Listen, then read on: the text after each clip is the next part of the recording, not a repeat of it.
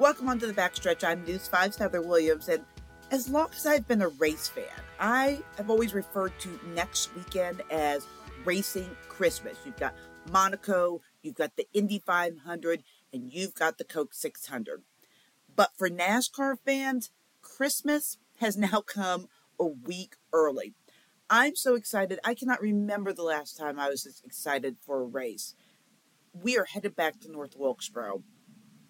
And the thing about this return trip to North Wilkesboro that's so fascinating for me, and I'm lucky enough that I'm going to be able to go to the race, is the fact that I've never seen a race there. I've been a race fan, been covering racing for a little over 20 years.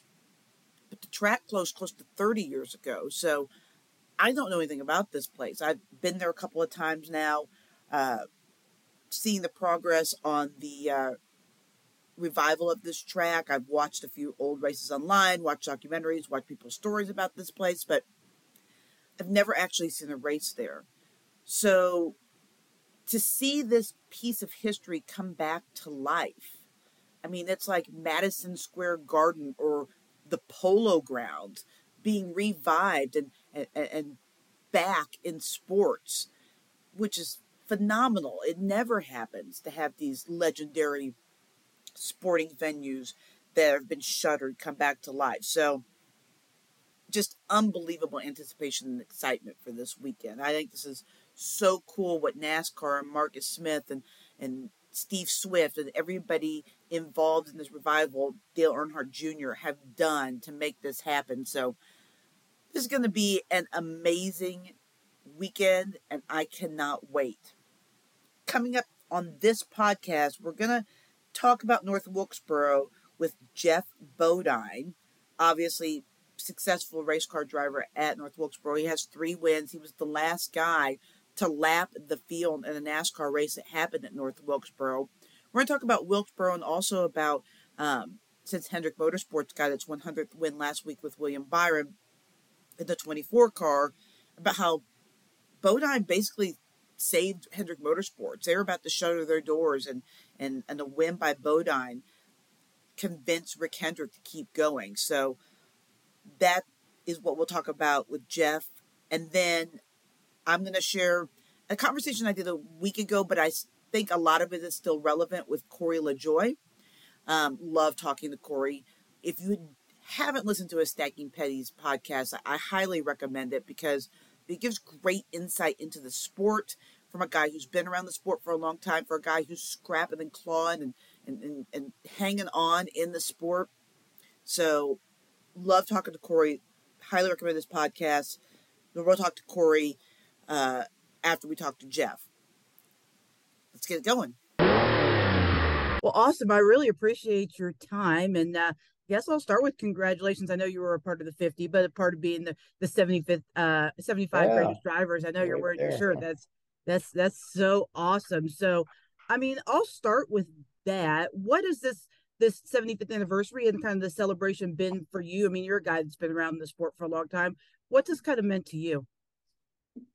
Oh, it's great. The 75 drivers, I was in the first 50, and then they added 25 more. And to chat with everybody, see everybody that I used to race against and not like, but in a different environment, we're all friends now, which is so much better than not being friends.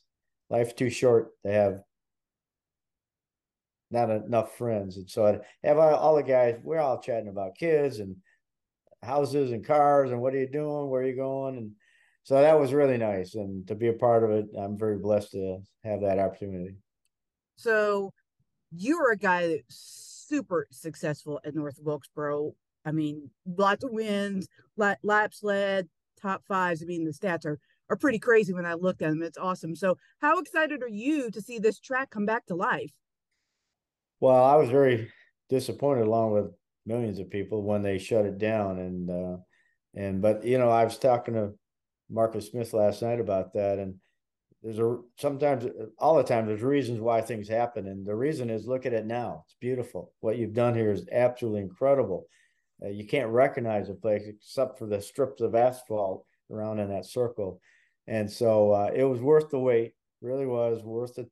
The disappointment of not racing there anymore. But I had success, like you said. I won with Rick Hendrick. I won with Bud Moore, and with my own team, the 7 team. I lapped the field, the last guy to do that in NASCAR. So, and I won a modified race here. And so, yeah, a lot of success here, a lot of history, a lot of memories, and I'm glad it's back running.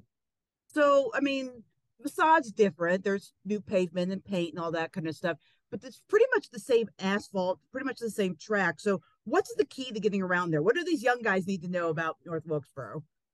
The main thing is save your tires. The track just eats the tires up. And of course, now they have wider tires than we used to have and different tires, but it's still going to eat the tires up. You got to be careful on when you get in the gas, when you drive in a corner, don't go in too deep, wear them out too soon. Uh, but the driver that preserves his tires, saves them the longest, is going to be able to pass at the end. So that's really the key. Of course, there's bumping and all that stuff on short tracks, and that's why race fans love it. A lot of contact. Just don't wreck everybody, but you're going to rub, you're going to bang fenders and bumpers, and it should be really, really exciting. And I can't wait to see who figures the track out the best. So you and your brothers were never afraid to ruffle a few feathers on the track, and didn't really care, if you got people upset. So what do you think about all this going on right now with Ross and the talk about driver etiquette and people aren't polite and all that kind of stuff? What's your opinion as an old school guy? Get over it. It's part of racing. Robin's racing. No, I went through an era with the late Dale Earnhardt. He was pretty rough on everybody and me in particular. But you just get through it. You just deal with it. And Ross has been making some mistakes, but like last weekend, it put himself out of the chance of winning a race. So he's learning. He's new in Cup, so he's learning all that stuff. And the older drivers, veterans, need to just understand that and just deal with it. If you think he's going to run into you, get out of the way. Let him hit the wall, and then you pass him. So yeah, it's good for the sport. Controversy. People love controversy and racing. They love to see crashing, banging, and fighting. We used to throw things and water bottles and shoes and helmets at each other. And that's what race fans loved back in those days. So you're kind of the guy that is credited with saving Hendrick Motorsports. I mean, they ever get ready to pack up and say, well, this experiment didn't work. When you look at what that organization has become, built basically on your win, that was like the starting point. Yeah. How excited, how proud, how amazing, what is that like for you? It's whenever I pull for the Hendrick cars, of course, because I do feel a little responsible for them being out there and having the success they've had with Hendrick Motorsports. And yeah, I spoke with Rick at Darlington at length, and we were telling stories and reminiscing. And back sometimes it's not the best to be the first in anything because a lot of learning goes on. And Rick said, you probably would have won at least 40 races when you were together, but we blew a lot of engines, and they were learning how to build them back then. And so I wish I'd maybe been second driver for Hendrick Motorsports, but to realize that I did save Hendrick Motorsports. Rick let us go to Martinsville. He wasn't going to let us, but he did. He was at a church conference in Greensboro, North Carolina, with his wife, Linda. We won the race, and he and his wife went and toilet papered my house. That's how you celebrated back then. And but the rest is history. And we had a little meeting with Hendrick Motorsports one day with all the drivers and Jeff Gordon, Jimmy Johnson, Dale Jr. was there, Darrell Waltrip, Kenny Schrader, because they drove some for Rick. And he told that story, and I looked at him all and said, "You guys believe that, right?" "Well, of course, Rick just told it." I said, "Well, don't you guys think you owe me something?" And Jeff Gordon said the check's in the mail. Well, I saw him in Darlington. I said, "I haven't got that check yet, Jeff." "Darn you, what you do? Move? Give me your new address." But yeah, that's how I feel about it, though. I'm pretty responsible for their careers and successes, because if I hadn't won, there wouldn't be a Hendrick Motorsports. That's incredible. Yeah. Do you have a favorite memory other than that, obviously, because that's a big one? But when you look back, and it doesn't have to be centered around you. It could be something else that you saw as a fan, as as a driver over the 75 years since we're celebrating. Is there something that for you stands out? Obviously, that's the big one for you, probably that first win. But anything else? It's really hard. Every win is very difficult, so they're all very special. We won Martinsville the first. I won his Hendrick Motorsports first Daytona 500 and some other things. So uh, they're all important. I saw my two brothers get into NASCAR Cup racing. That was a thrill of mine because if I hadn't been in there, they wouldn't have taken that path for their careers. Uh, my mother and father, while they were alive, they sold my souvenirs. I didn't make them; they wanted to, but they got them to the track to watch their sons race. So those kind of things are special. And I introduced Make a Wish to NASCAR, and boy, I mean that's such a special organization. And unfortunately, a lot of the kids that we introduced it, took them to the track, met drivers aren't here anymore, and that really hurts. But at least you gave them joy for a little while in their lives. Of course, their parents never forget what you did for them. So just so many things, not anything to do with being on a racetrack racing, are important in life and in the way NASCAR has allowed me to do it. Awesome. Thank you so much for your time. This has been really fun. I'm like a huge history nut, and I've been around the sport a while now, maybe like 20 years, but just missed out on your era, kind of on the end of your career. I love hearing like all the old stuff about I'm Hendrick and I'm, I'm writing a book, and it'll be out soon, maybe hopefully next year. So all the stories. It's going to be uh, Daytona 500 champion Geoff Bodine tells the rest of the story. I love the old Paul Harvey, tell the rest of the yeah. story. So I'm telling the rest of the story about racing and cheating, and of course the last chapter is about my faith and how it's affected my life and racing. And so I'm very blessed about all that. And I have one more story. I drove for Junior Johnson in 90 and 91, and I'm a Yankee, so I get booed a lot. Used to get booed a lot. Go home, Yankee. I'm leaving North Wilkesboro. Junior just lived down the street a little ways. And these people, we used to drive our cars in the infield and across the track to leave. They're all standing out there with signs, Yankee, go home, Yankee, go home. I put my window down. I'm driving for Junior Johnson, the legend. He just lives down the street. We don't care. You're a Yankee, go home. So it was kind of funny that they felt that way, but some people felt that way. Yankee, go home. Yeah, you really were one of the first people not from the South to come in and Yeah. kind of open up the sport to everyone else, a trailblazer in that respect for Yeah. sure. Pete You and your Hamilton brothers. drove for the Petties and won Daytona, but he didn't stay. And it was a long time before I got into cup racing. So I kind of broke that door down of back in those days, if you weren't from North Carolina, Kentucky, Virginia, you didn't race NASCAR. And when I got in and stayed, then racers from all around the country started coming. And so it opens doors for all those guys, opportunities. Because we got a couple minutes here before our time's up. Why? Why did you want to do that? Well, I'm a farm kid from upstate York, New York. My father built me a little racer when I was 5. Actually, my grandfather and my father built a racetrack when I was a year old, took a cornfield, dug it up. And so I'd been around racing all my life, but I worked too on a farm. We had chickens and cows and milking and all that stuff. And I had uncles that raced. My father never sat in a race car. He was a promoter at the track.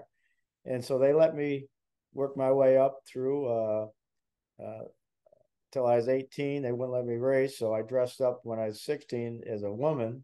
Probably shouldn't tell this story. I entered the Powder Puff Derby. Borrowed a car from my cousin's boyfriend. I borrowed a wig from my cousin. This is a true story. And entered the Powder Puff Derby because that's how badly I wanted to race. So I'm leading the race, and I said, "Oh man, I can't win." My father always gave the winner a hug, a kiss, and a trophy.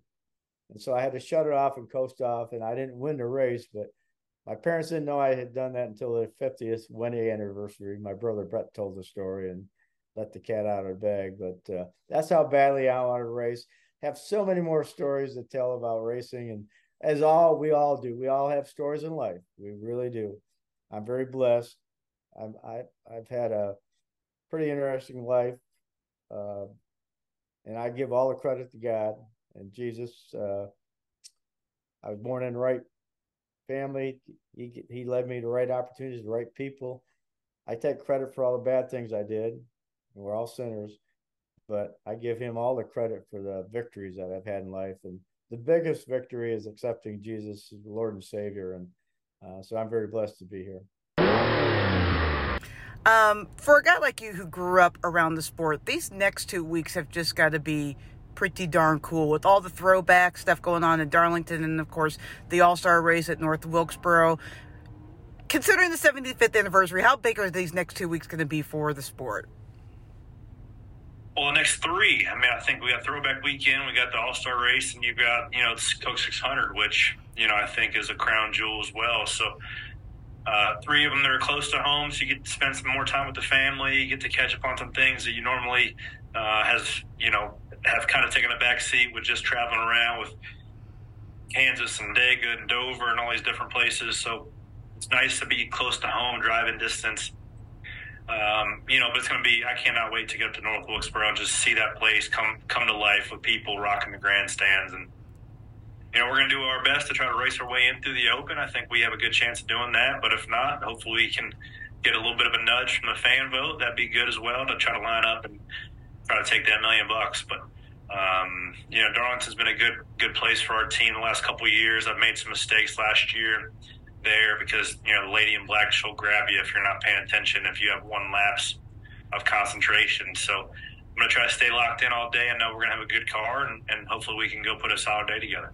I feel like solid days are becoming more and more prevalent for you guys. You guys seem to be continuing. I know we've talked about it before, this slow march up, tick by tick. And I feel like you can really see that every week now with your team. Are you guys feeling the momentum right now?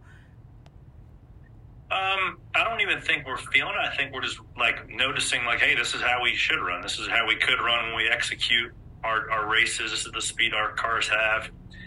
I think on a bad week now, we should run 20th. If we came back from Kansas irritated with each other and, Ryan wanted me to do a little better in some areas. I wanted him to do better in some areas. So all of that being said is we're not content with 20th anymore, which is nice, because there was a time, about a year ago, just trying to figure this new car out, where we'd have taken a 20th and pop champagne bottles on the plane when we got home. So, this is what we set out to do. I think we got a lot of good pieces here. Inspire, we got smart people. We're a potent small group that gets a lot done with a little, and I'm happy to be a part of it. So it's, we're running to what I expected, and I think we have a little bit more left in the tank. Kansas just seemed like, I mentioned I grew up in that area. I've been watching and going to the races there forever. That seemed like the best Kansas race that I can remember. Is this car just made for Kansas? Is that the deal, the car-tire combination? Is it just perfect for this track? Oh, for sure. The next-gen car was made for the mile and a halves, right? It was made with Vegas. It was made with Kansas. It was made with Homestead on its mind, and then everything else is kind of an afterthought. So, and it delivered. The weather and the variables that NASCAR obviously doesn't have control over seemed to deliver. It was hot, slick day. So drivers were pushed physically. They were also pushed, mentally, of trying to, be on the razor edge of grip. You saw a lot of single car spins. If you didn't like that race at Kansas, I think that you probably ought to change your definition of what you consider a good race, because that delivered about everything you could possibly want out of a stock car race, for sure. So for my final thought, I want to talk about what's next for North Wilkesboro, right? We're all so excited for this weekend and to go there and to see this historic track come back to life. But what's next? As good as the track is, as good as the infrastructure is, as amazing as this transformation has been, it's not really ready for prime time. It is ready for prime time in the fact that we're racing in prime time, we're racing a race there, but a yearly date on the schedule it's probably still a couple years away. If we're going to race here all the time, the surface probably does need to be repaved. There's a lot of holes, weepers, things that will hold up racing that could damage race cars in a points-paying event that you probably don't want. The infrastructure of the track is still not really up to 2023 standards. Yes, they created some quote-unquote skyboxes with some portable buildings, and they've added the Musco lighting and the new fencing, but it really needs more seats. You know, it holds, I think right now, somewhere in the vicinity of 25 to 30,000. I mean, that's not a lot. Bristol holds 120,000. So even sold out, that's not that many people in a racing event. And, you know, this event is sold out, but if we want to sustain this, probably, you know, we need more tickets. We need more places for people to be, and camping and so on. Obviously, the infrastructure in the road is probably going to have to be fixed if we want to stay there. There's one road out and one road in and one road out. And we'll find out this weekend what it's going to be like getting in and out of this track. I can't imagine it's going to be a lot of fun, but I guess we'll find out for sure this weekend. But probably going to need to get more roads in and out of the facility if we want to keep coming back here every year, once a year. Maybe that's not the plan. Maybe it's a place for the All-Star race, or a rotating place of many for the All-Star race. Doesn't really matter for this weekend. I don't want to be a total Debbie Downer. I just want to put realistic expectations on everyone as we head to North Wilkesboro. It's going to be a great weekend. I cannot wait. I'm so excited that this is happening. I'm so excited that you're listening, and we will talk about the All-Star race next week on the Backstretch. We'll see you then.